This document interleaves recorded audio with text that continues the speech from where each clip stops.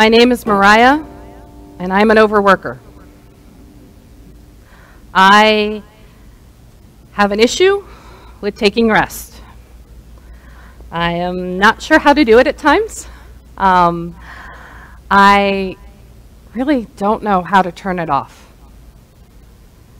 And I don't know if that is something any of you struggle with, but I believe that to engage in rest in our culture is an act of resistance.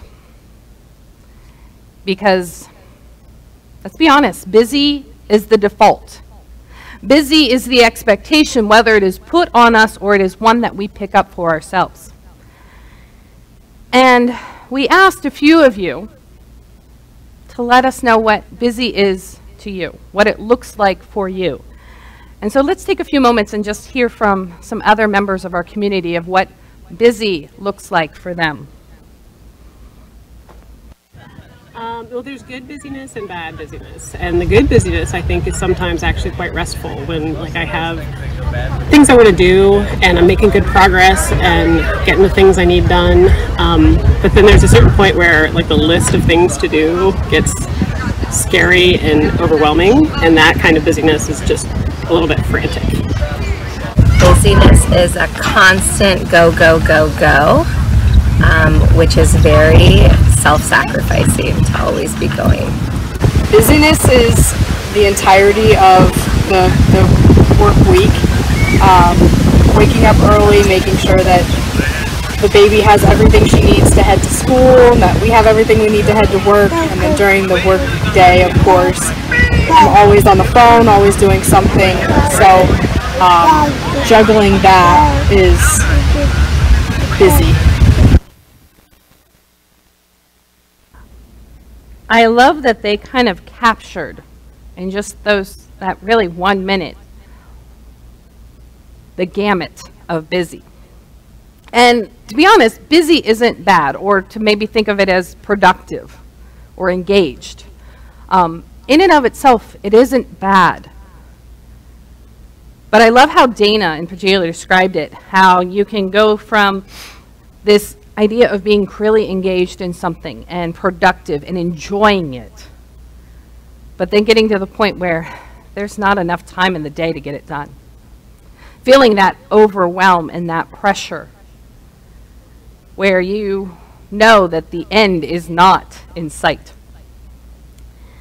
So working or engaging in labor isn't bad.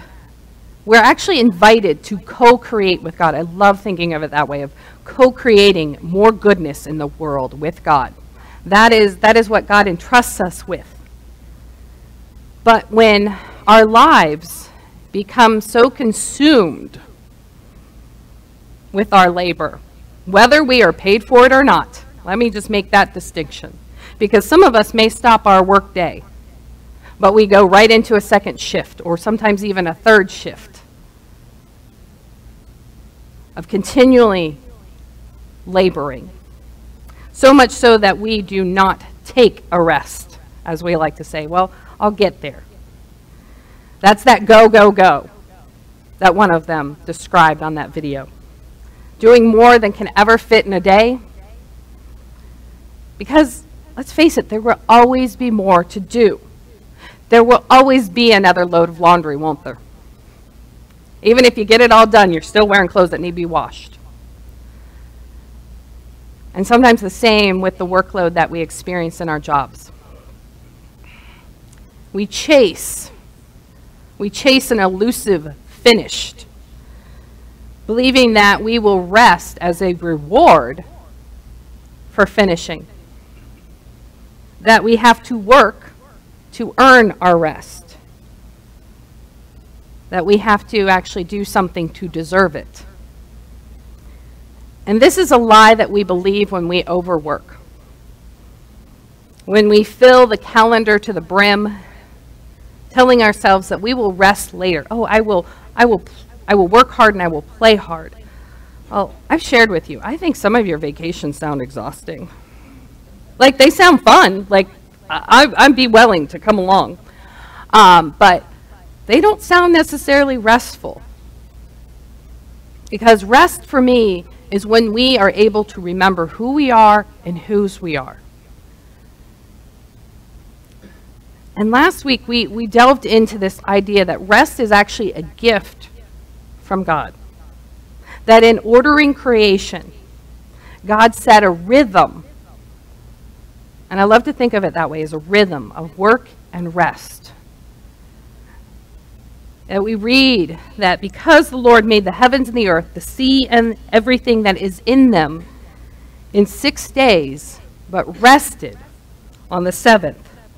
That is why the Lord blessed the Sabbath day and made it holy. Again, we do not take or make time for rest. It is a gift from God. It is a gift that God has given us from the very beginning, and then even makes a command for us to rest and tells us to keep it, protect it, honor it. And for me, kind of understanding that is one thing, but then how do I do it? How do I protect it? Because if we don't, and this comes from Wayne Mueller, if we don't allow for a rhythm of rest in our overly busy lives, illness becomes our Sabbath. If we do not allow for a rhythm of rest in our overly busy lives, let me just say this for us again. Illness becomes our Sabbath. Our pneumonia, our cancer, our heart attack, our accidents create Sabbath for us. We need rest. And if we do not keep our rest will take us. Now, last week I asked you to kind of reflect on what rest looks like for you. And I never ask you to do something that I'm not willing to do, or something maybe even I need to do. Again, I really just preach to myself. You guys are just here for fun. I ask you to kind of think about what it is, what does rest look like for you? And for me, I started to think about when was a time that I felt rested? I kind of helped define that for myself. Now, the funny thing is that first thing that came to mind was something that I experienced 10 years ago. And I have experienced rest since then. I promise you that. I haven't, neglected it that long. But 10 years ago, I had this amazing opportunity as part of my seminary education, that's pastor school, to go to Israel for 5 weeks and work on an archaeological dig on a biblical site. This was a phenomenal experience in my life. And as I said, I was there for 5 weeks, but it was about week 3 that I realized I feel really rested. It was almost intoxicating, y'all. The funny thing is that when I was there, I was engaged in really physical work. Now, sometimes we think of archaeology and the work that we do is like, really not physically demanding. Well, they took one look at me and they said, oh, you could pull the plow. Get her a shovel and a pickaxe. So I got to spend 5 weeks really learning to shovel dirt into buckets that then I lifted and put into wheelbarrows that I then pushed off the site so we could see what we were working with. I was on an area of the site that was really working with the fortifications, the walls. And so this is big work. This isn't delicate, dainty work with pottery. This was big work. They didn't really worry about the rocks. And I was like that, but I was so physically tired at the end of the day. Like I was engaged in a lot of labor, but I felt rested. And I started to ask myself, why did I feel so rested? And I realized that in that experience, I didn't have to make a lot of decisions. I was told what to do and where to go almost every day. Food was provided in a mess hall, so I didn't have to cook or think about that. I just had to go, do I want that on my plate or not? So there weren't a lot of decisions to be made. I wasn't in charge. I was outside a lot. I was moving. And one other thing that occurred to me is that I was learning something very interesting to myself, but didn't have to have an application right away. See, every week for what I do here involves a lot of sitting in front of a laptop and a pile of books and sifting through it to create a message for you with the work of the Holy Spirit. And so I make a lot of decisions. Should I include this or not? Is this relevant or not? Is this important for them to know, to understand this or not? So there's a lot of decisions going on. And I'm sitting on my butt in front of that laptop. And maybe some of you can identify with that as being somewhat exhausting. And that was the exact opposite experience that I had in Israel. See, I can't go weekly to Israel, but can I make some choices in my week where I have a time where I don't make a lot of decisions, where maybe I have an opportunity to go outside, or maybe learn something that has no usefulness, but is simply interesting to me in the moment. That is kind of the essence of what rest looks like for me. And that may be different for you, but I walked you through what I did, so maybe if you're struggling with that, if you're struggling, what is rest for you? Maybe think back to the last time that you experienced rest, or another time that you did, and what are the elements in that? Because we can't all go to the beach every week. But what is it about that time that feels restful to you that can be repeatable on a weekly basis? You know, thinking through this and what it means for us to experience rest, it made so much sense to me. I'm like, yeah, I don't always enjoy all the decisions I have to make. That stress that comes with it. Because that requires energy. And I enjoy the work that I do. But there's a point where I want to stop. When I think about it, my favorite restaurant is I Don't Care. And my favorite food is you pick. Because I think at the end of the day, I'm so tired of making decisions. And maybe that's something for you to consider. Because making decisions doesn't seem like a lot of work because it's not physical, but yet it is. Because it requires the work of our brain. We don't often think of our brain consuming energy, but it does. That when we experience stress or make decisions or engage in that, we are using energy. So no wonder rest might be a time where you don't. So thinking about what rest looks like for you, and if you didn't get a chance to kind of engage in that question, I encourage you to do so. Figure out what rest looks like for you, because that's going to help you determine what it is to protect it, to keep it. See, we get bogged down into thinking that rest as a Sabbath practice should always just be me sitting quietly with my Bible, and that can be a part of it.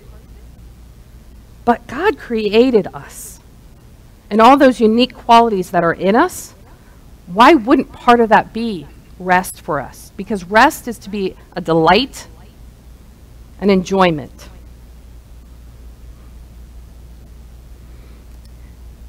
And so I put that question to you. What does rest look like for us? And I know that we get caught up in the idea of a Sabbath as, well, I can't take a whole day, Mariah.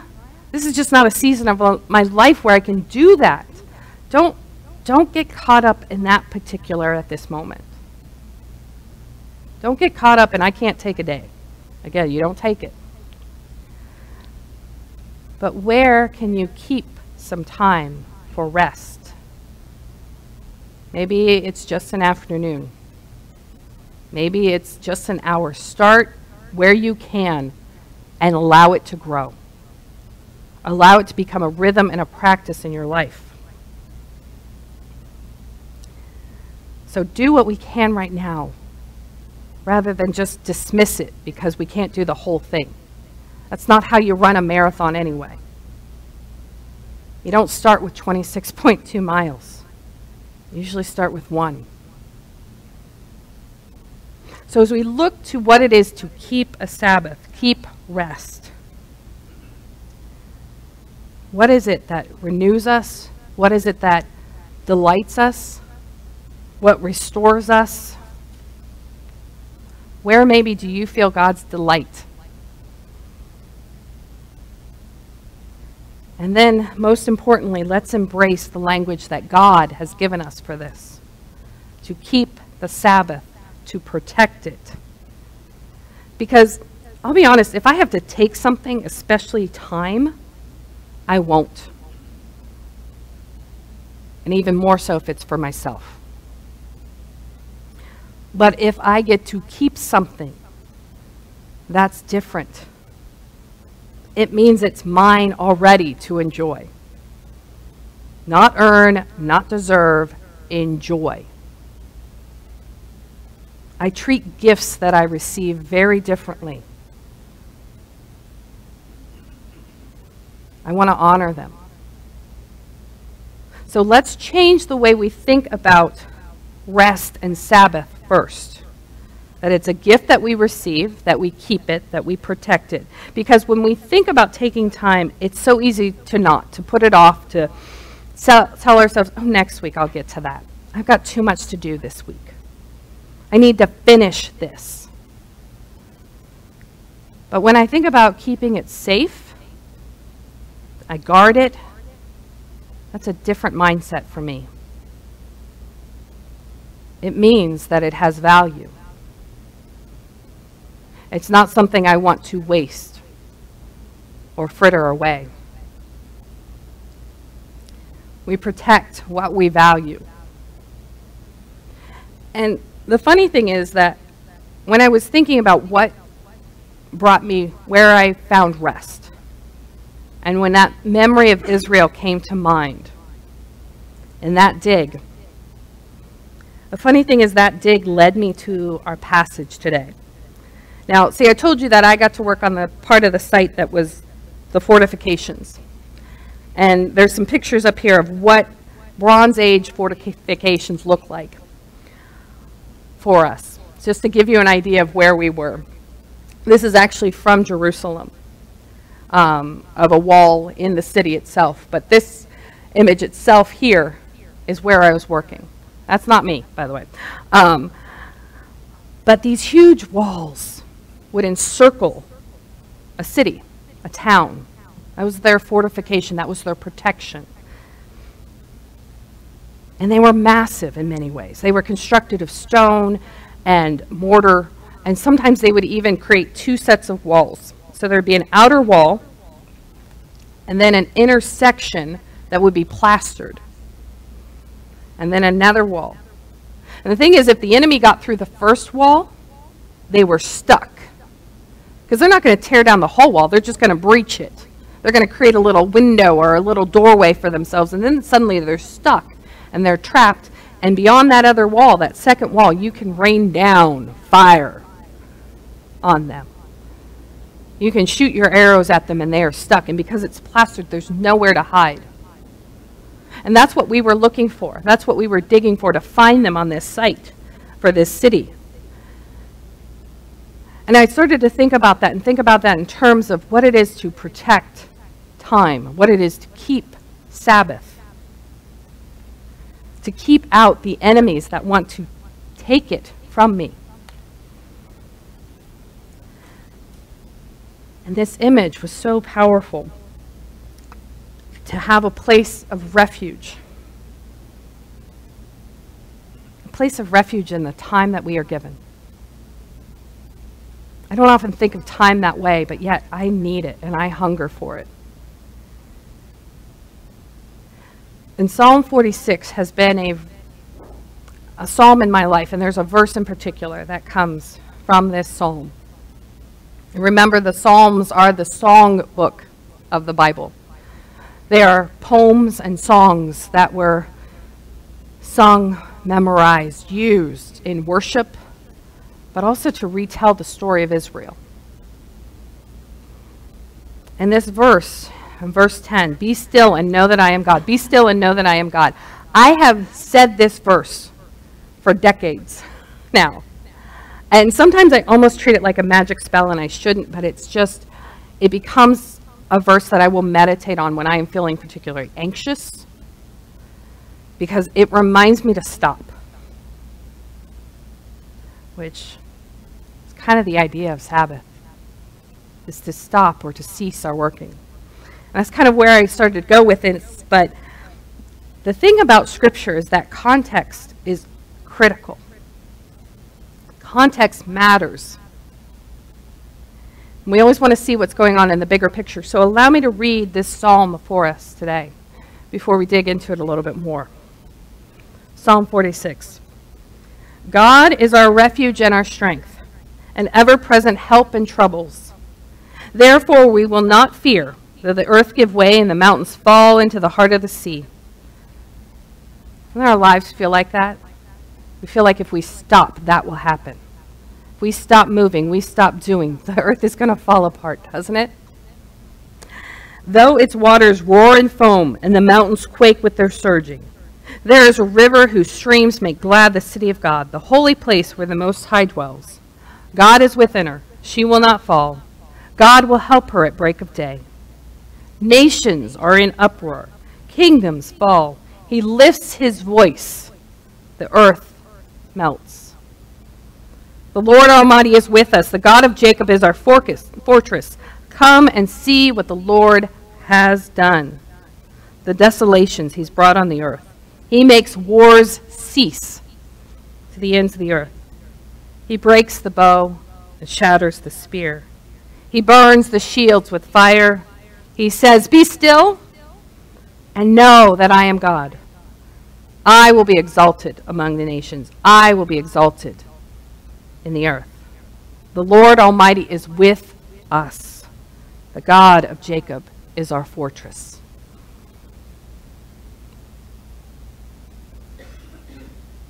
Psalm 46 is the passage that Martin Luther looked to for inspiration when he wrote the hymn, "A Mighty Fortress is Our God."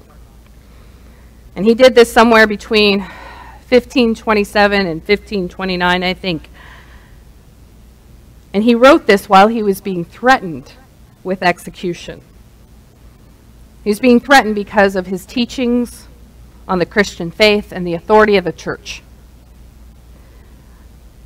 These events would result in what we call the Reformation, and result in the Protestant movement that would become the churches and denominations that many of us know today. It started with Martin Luther, as kind of legend tells us. He nailed the 95 Theses to the church door. Those teachings, though, were a threat to power. And the church, the big church, the organized church, powerful political church, they wanted him dead. He felt shaken, and literally nations were raging at him. I can't imagine the pressure that he probably felt to cave, to give in, to maybe start to apologize and say, no, I didn't mean that. But if you've studied any history, you know that that is not who Martin Luther was. He's really an interesting guy. So he was bold. But I have no doubt that he felt great fear for his life with this threat of execution. And Luther looked to the Psalms for strength and comfort in the midst of this. And here in this psalm, God is being compared to a mighty fortress. And I have this image of the writer of this psalm looking to the cities, maybe even looking at Jerusalem, which would have had these walls around it. The walls that were constructed so that an enemy could not take it by force. A fortress where we find safety, where we find security, where maybe we can rest, knowing we are secure. The thing is, when we talked about rest last Sunday, we talked about rest having this feeling of stability, of security, of equilibrium. And the imagery in this psalm, I think, lives into that, of finding a place where there are walls around you that resist the forces coming at you. They will stand firm. They will protect you. Finding sanctuary in God. Finding refuge. Now, verse 10, that verse, be still and know that I am God, is actually a challenge to the nations. It's delivered as God's voice, delivered to these great nations to stop thinking they are so great. Stop thinking they can do what they like in the world. Now, I have read this so often as an invitation for me to quiet myself, to stop, to find peace within me.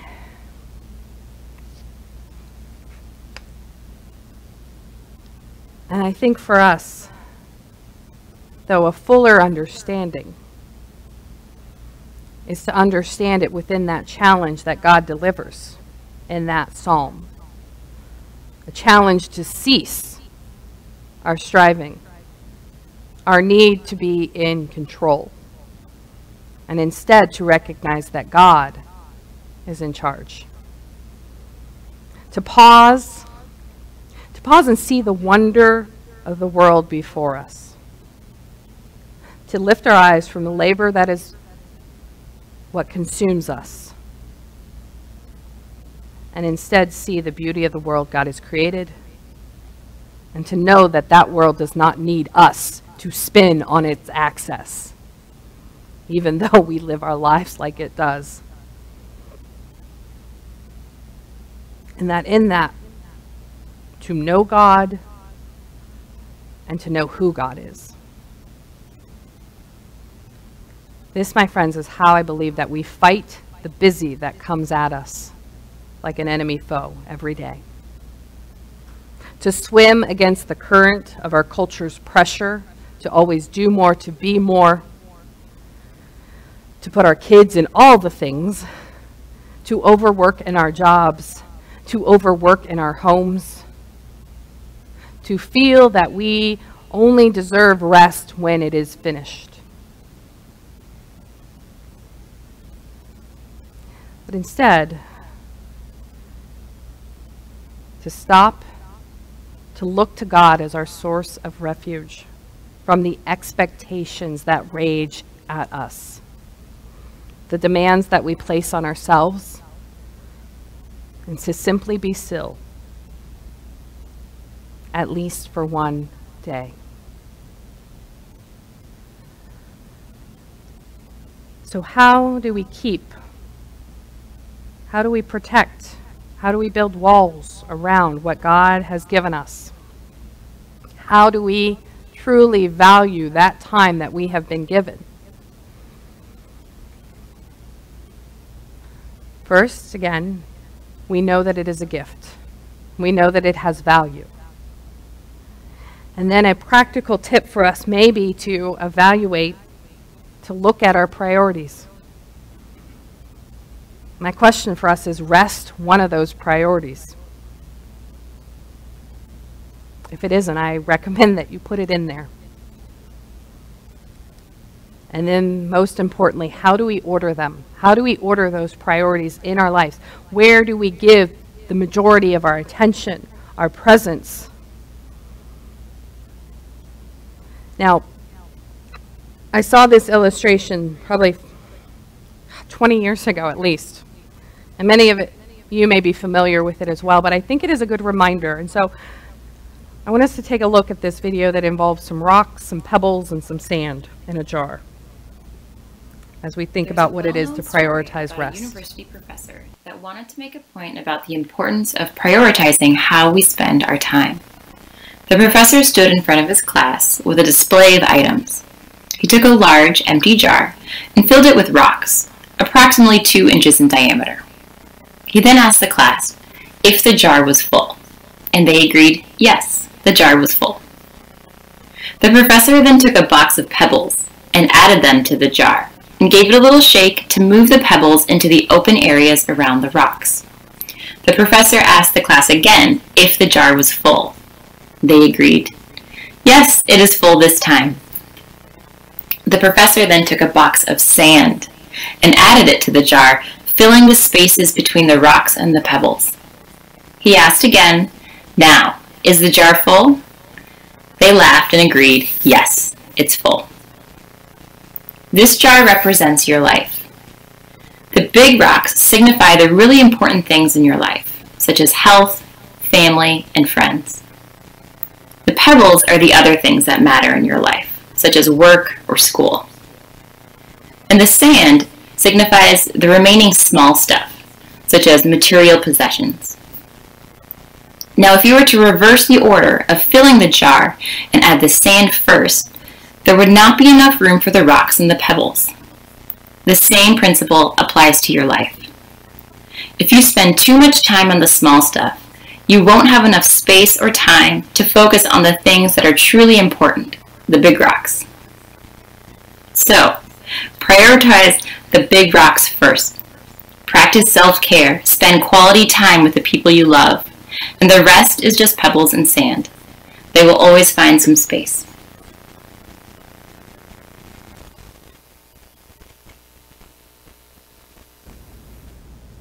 What goes in your jar first? I'll confess, I fill my time first with work. And then everything else kind of comes after it. So to think about what it is to reverse the order that I put the rocks in. I don't believe that I necessarily fill my jar with a bunch of sand, but there's a good amount in there. And let me say this first. The idea is really not to fill the jar with everything,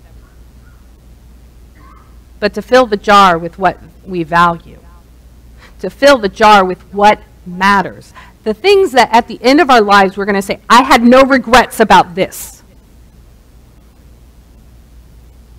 You sit with enough people at the end of their lives, and they'll tell you, I regretted I didn't spend enough time with my family. I regretted doing this more than this. Where do we want to be? Because sometimes that's how we have to think about it. What needs to go in that jar first? What do we value? The important things. And one of those is rest. When we look at the time in our lives and how we are to fill it, the important things are the ones that matter. And if we start there, we actually start with rest, maybe. If we start with relationships, faith, the rest will fall in. The rest will happen. And when I think about it, when I think about what I give my full attention to, that is what busy robs me of the most. Not that good, productive, like I'm in a groove, I'm doing something worthwhile, busy. I'm talking about the hectic pace and that every second must be filled for me to have worth, which is a huge lie that I live out too much. Busy robs me of my ability to give my best to my people, my kids, to my husband, my friends, my family. And that is what I want to be able to give. But I can't give from an empty jar. I need to stop and find that rest, to keep it, to protect it, so that I can give my full presence to this life, not my tired and distracted self. So my friends, as we kind of engage in this, what it is that brings us rest, and that can look different for all of us, truly. But where is it that we stop laboring and we start enjoying? Where is it that we feel the delight of God? Where is it that we feel restored and renewed? What does that for us? And then how will you keep it? How will you protect it? How will you organize your calendar in order to keep that well? What are the big rocks that need to go in first? And it may be we need to have more conversations with the people in our lives about this. that this is actually a communal and family effort for us. Maybe we need to have conversations in our work lives too of, hey, guys, I work Monday through Friday. I'm not checking email on the weekends. If it's an emergency, call me. And we live in a world where we don't call anybody anymore, so you don't have to worry about them bugging you. Truly. But we need to start having some of those conversations.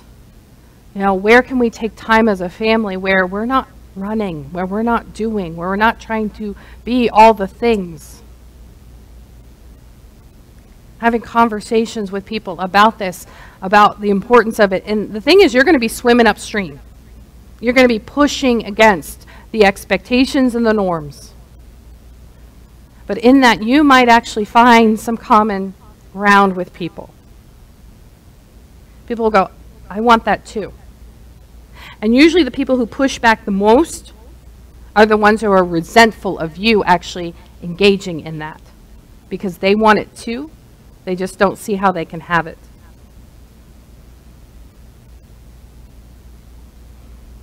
How do we stop and fight against this? By starting by seeing that God is in control. God is in charge. And then to live into that and to protect that time He has given us. 6 days of labor, 1 day of rest. And again, start somewhere. And ask yourself, what would your life look like if you protected that time? If you gave yourself to that time? Enjoyed the gift that God has given you, in which you remember who you are and whose you are. Amen.